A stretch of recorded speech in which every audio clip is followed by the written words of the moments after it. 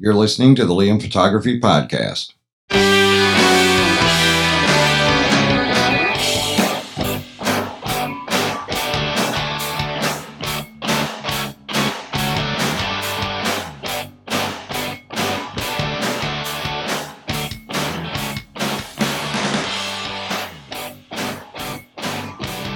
Greetings, everybody. You're listening to the Liam Photography Podcast. I'm your host, Liam Douglas, and this is episode 46. I want to take a moment to thank all of my listeners for subscribing, rating, and reviewing in iTunes and anywhere else that you might be listening to the show. And also ask that you share it out with your friends on social media and elsewhere, and ask them to give it a listen, subscribe, or rate and review if they're so inclined. Okay, so the first item I have up on this week's episode: Tamron recently announced a trio of compact prime lenses for Sony FE mount. The 24mm, 35mm, and 20mm f2.8s are all going to be released in the near future.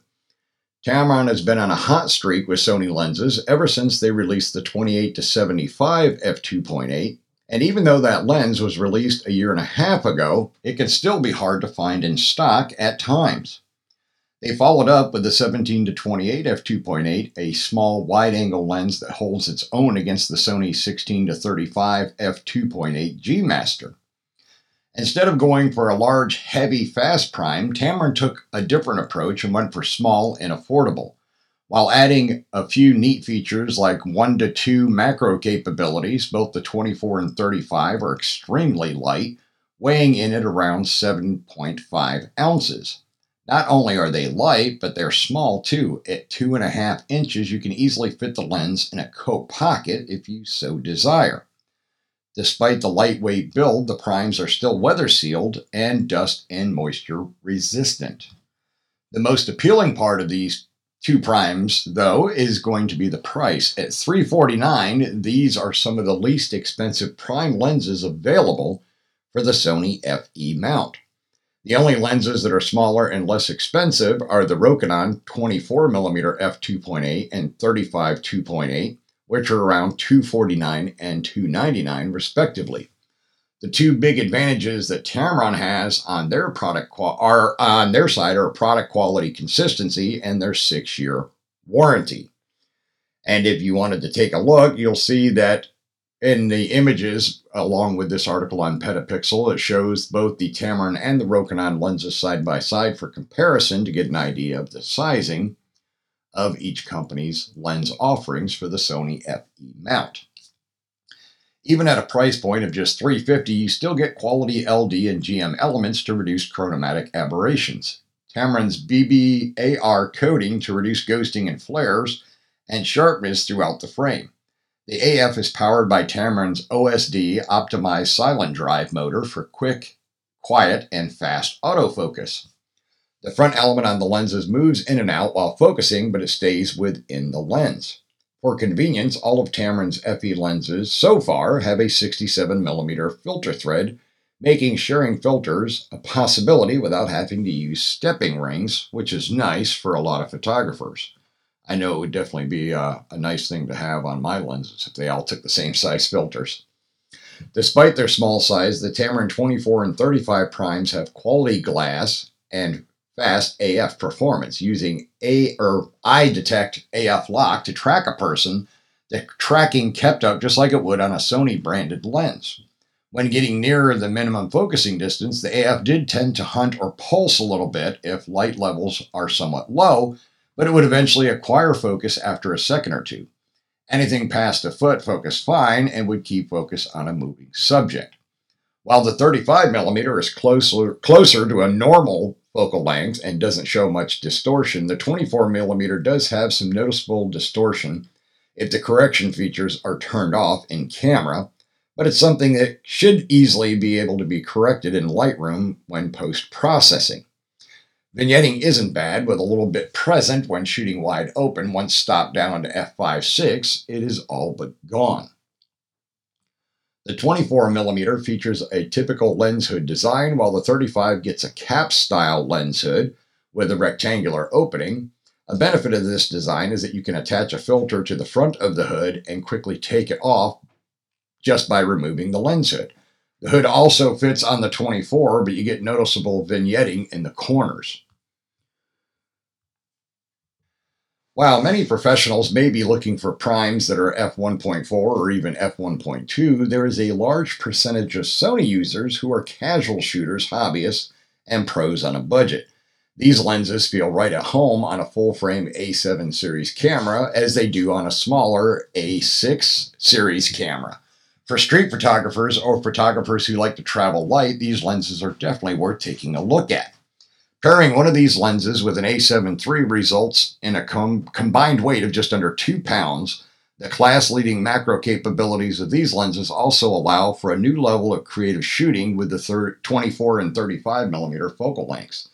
The 24 and 35 millimeter primes will start shipping shortly, and you can pre-order them now. I will share the link to the pre-order site in the show notes for this episode, should you be a Sony shooter that's interested in checking out these new Tamron primes.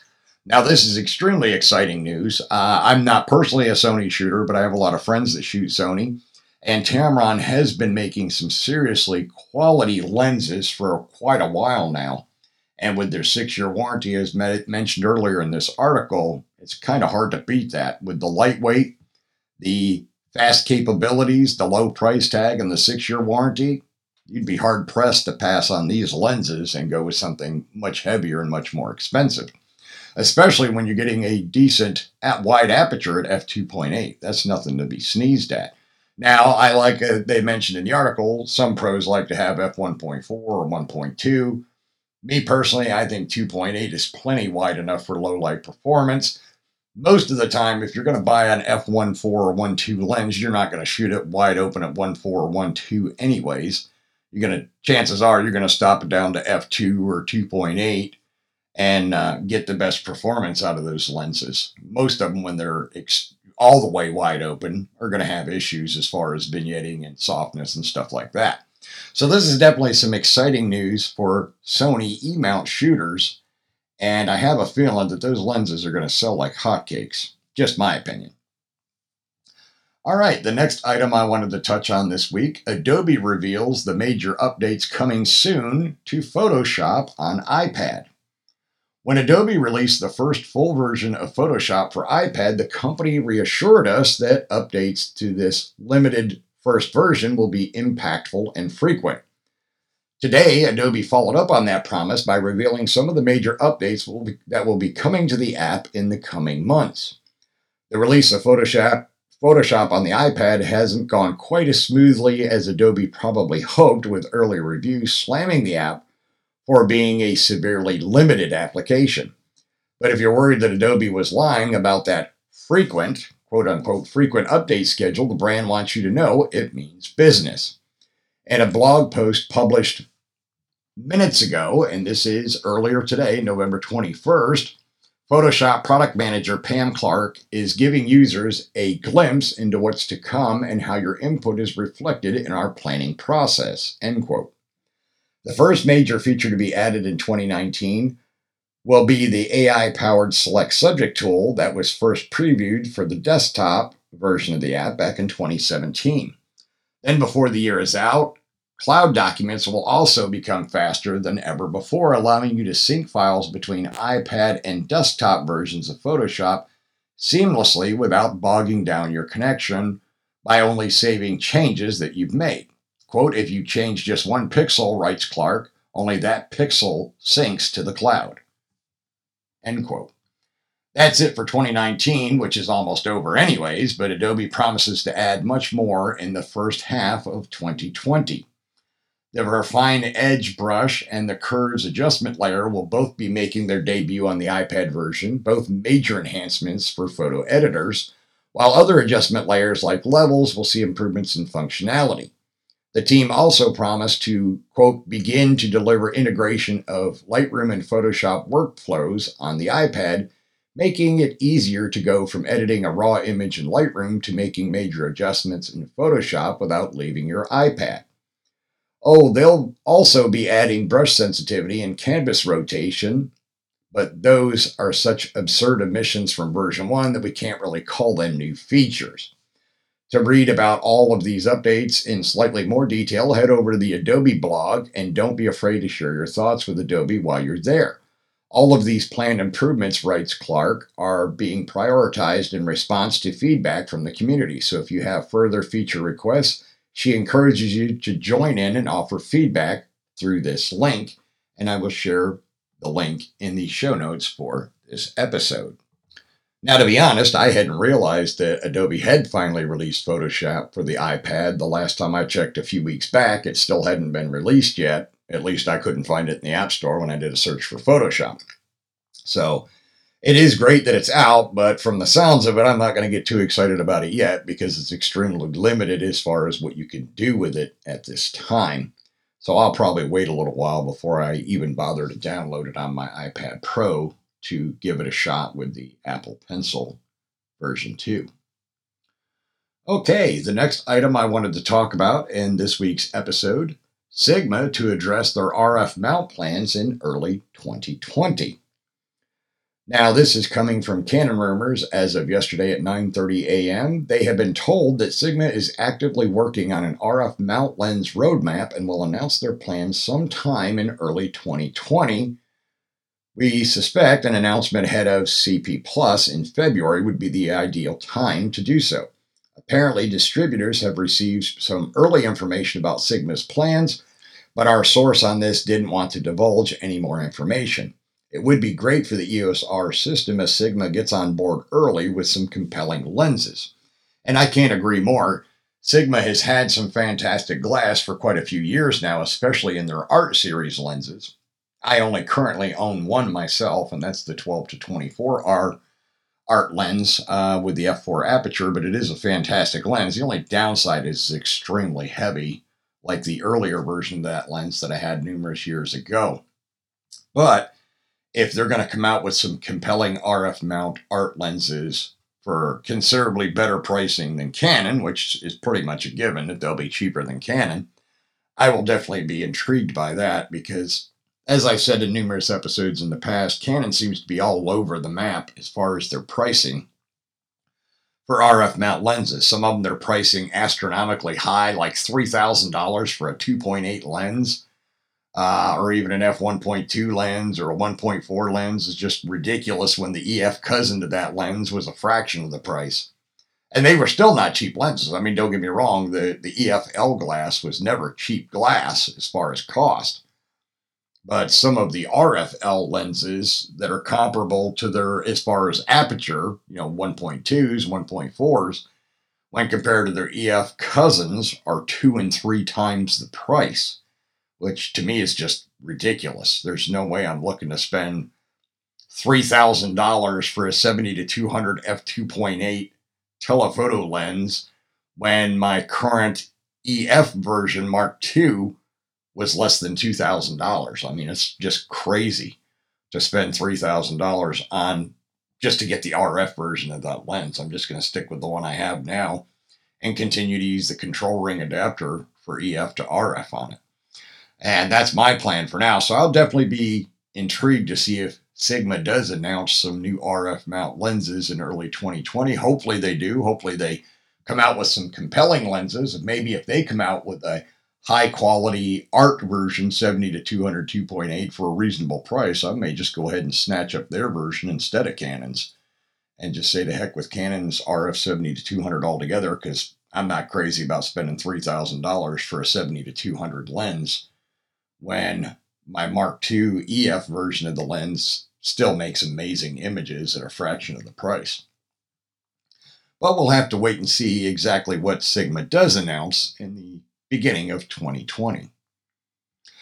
Need a pancake? Well, now you can save big on Canon's stubby lenses. Black Friday pricing for Canon lenses from authorized dealers is now live, and we've noticed big discounts on Canon's 2 pancake lenses for the EF and EFS mount. The Canon EFS 24 f2.8 STM, regular price $149, is on sale for Black Friday for $99.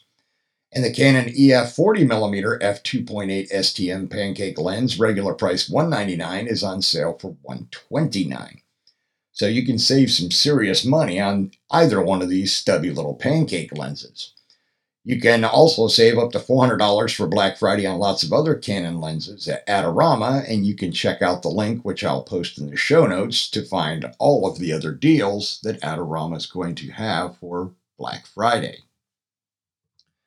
Now, switching gears in the world of Nikon Z6 and Z7 firmware update version 2.10 has been released as of yesterday.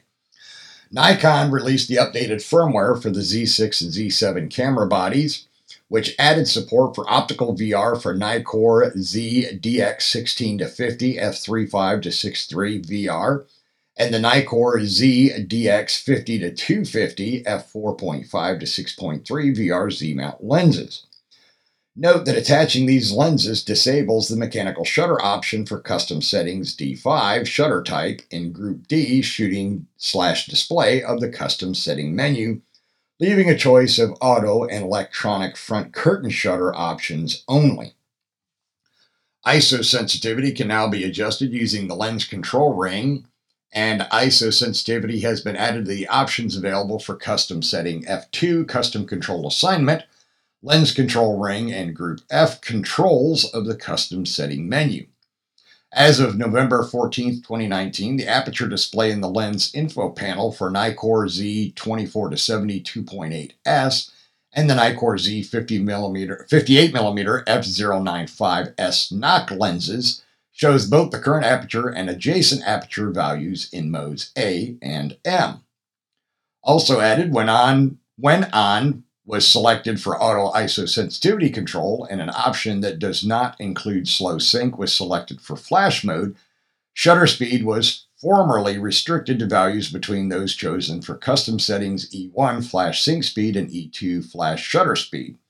But this has now been changed to match the behavior of digital SLR cameras, with the result that the minimum shutter speed now corresponds to the value selected for auto ISO sensitivity control under minimum shutter speed. This update also fixed an issue that in extremely rare cases resulted in the camera failing to correctly record movies with 1920 by 1080 120 selected for frame size and frame rate. This update also fixed an issue that occasionally resulted in quote-unquote noise in the form of white lines at the bottom of the display when the electronic viewfinder was on.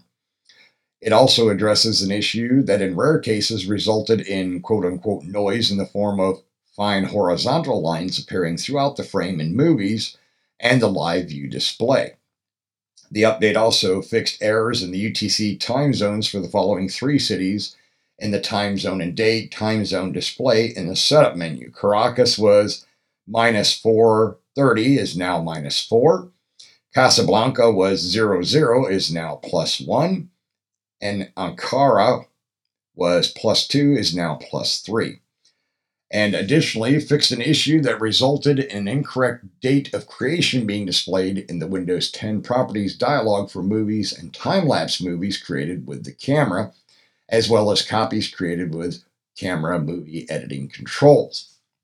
Now for the Nikon Z6, those were the changes or updates for the Z7. For the Z6, they're all pretty much the same, all the way down to the bottom. Yeah, I don't see any major differences, so no need to repeat all of these. If you want to download the latest version of the Z6 and Z7 firmware update, I will share a link to this article in the show notes for this episode so that you can go download the latest version for yourself and get it installed on your Z6 or Z7 body. Another item of Nikon news this week, Nikon registered a new camera under the code name N1823. The new camera was registered in Russia under the code name N1823, equipped with Wi-Fi and Bluetooth, obviously. It is not clear yet if the N1823 will be mirrorless DSLR or compact camera, and the same registration has also shown up on the Taiwan NCC. The battery is EN-EL20A for Nikon V3, and the AC adapter is EH-73P for Coolpix cameras, and the USB cable is UC-E21. The camera is compatible with Speedlight's SB-500, stereo microphone ME-1, and remote controller MC-DC2. So it'll be interesting to find out down the road what exactly this new camera turns out to be. Will it be a mirrorless, a DSLR, or a compact system camera? Only time will tell. But it is interesting. Now, the last bit of Nikon news I have for this week. There's a rumor Nikon is supposedly killing some of their sport optic product lines. As of yesterday, this rumor started circulating. It's coming from vendors. Nikon is supposedly slashing production of some of their sport optics product lines. Apparently, they're being told that all scopes and red dots are discontinued. We cannot confirm this rumor at this time. We'll have to wait and see if Nikon will make an official announcement via an official press release or not. But these are the rumors that are currently circulating among vendors that Nikon is definitely going to be cutting their sport optics product lines. Is this an indication that Nikon is hemorrhaging money? They're losing in the battle, a mirrorless battle against Sony and Canon and other big camera manufacturers? It's hard to tell. I mean, that's one possibility because Nikon does not have nearly as deep pockets as either Canon or Sony when it comes to research and development because their portfolio of products isn't quite as diverse as both Sony and Canon. So is this a sign of the times that Nikon could be falling by the wayside? Are they hemorrhaging cash? Are they on the verge of becoming obsolete, going the way of the dodo bird or the dinosaur? I guess only time will tell. We'll have to wait and see. Now, the last thing I wanted to mention in this week's episode, I did finally receive my Fujifilm GFX 50R medium format mirrorless with the 50mm Fujinon lens, and I must say that I love this camera's body and lens setup. I am looking to get the 17mm, I think it's pronounced Laowa, f4 landscape lens because I didn't want to spend $2,100 on the Fujinon 23mm lens, which would be about an 18mm equivalent. Instead, I'm going to go with the Laowa manual only lens. Doesn't have any optics, but I don't care about that. It's got an aperture ring and it's got a focus ring. That's all that matters. And it's native G mount. And it's less than half the price of the 23mm Fujinon lens. So I think that's definitely the route I'm going to go for my landscape work because I do want to start using my medium format camera now that I have one for my Forgotten Pieces of Georgia project, where I'm traveling to all 159 counties in Georgia to shoot abandoned and dilapidated commercial buildings, whether they're small business buildings, former manufacturing buildings, factories, whatever the case may be. I've been working on this project for a little while now, and I really was excited at the idea of finally having a medium format camera that I could use to take these images and get the maximum amount of detail for my photos. So we will see how things go. I'm planning on getting the Laowa 17mm, which is the full frame equivalent of 13.5mm, so extremely wide. Much wider than the Fujinon 23mm lens, and again, for less than half the price. So that is the route I will be going for my Fujifilm GFX 50R. I will give you more information on my thoughts on that lens once I pick it up and take it out and put it through its paces. But so far, I really love the 50mm lens that I got with the camera body. I'm quite happy with the performance I get from that. Now, of course, down the road, I'll probably add one or two other lenses to my GFX 50R. We'll have to wait and see. For now, I can get by with a decent portrait and landscape lens. That's all I really, really need. I'm not planning to do any telephoto shooting with the GFX 50R. I just don't personally think that medium format cameras are really intended to be used for telephoto shooting. And of course, they're not made for sports. That's not why you buy a medium format. They're not the fastest cameras in the world as far as frames per second count. But again, that's not why you buy one. You buy one to get maximum detail. So you'll have to continue to listen to the show each week, and I will be sure to share more on my feelings on this new acquisition, this new body, and the accompanying lenses. So far, I'm very pleased with it. And I want to thank the good folks at Adorama for helping me make that purchase possible by them purchasing my three older Canon DSLRs. They weren't extremely old. I had a 1DX Mark II, a 6D Mark II, and the 5DSR. And I sold those to Adorama and bought the GFX 50R with the 50 millimeter lens. All right, I am going to go ahead and wrap up episode 46 of the Liam Photography Podcast. I want to thank all of my listeners again for subscribing, rating, and reviewing in iTunes, Pandora, radio.com, and anywhere else you might be listening to this show. And I will see you all again next week for episode 47.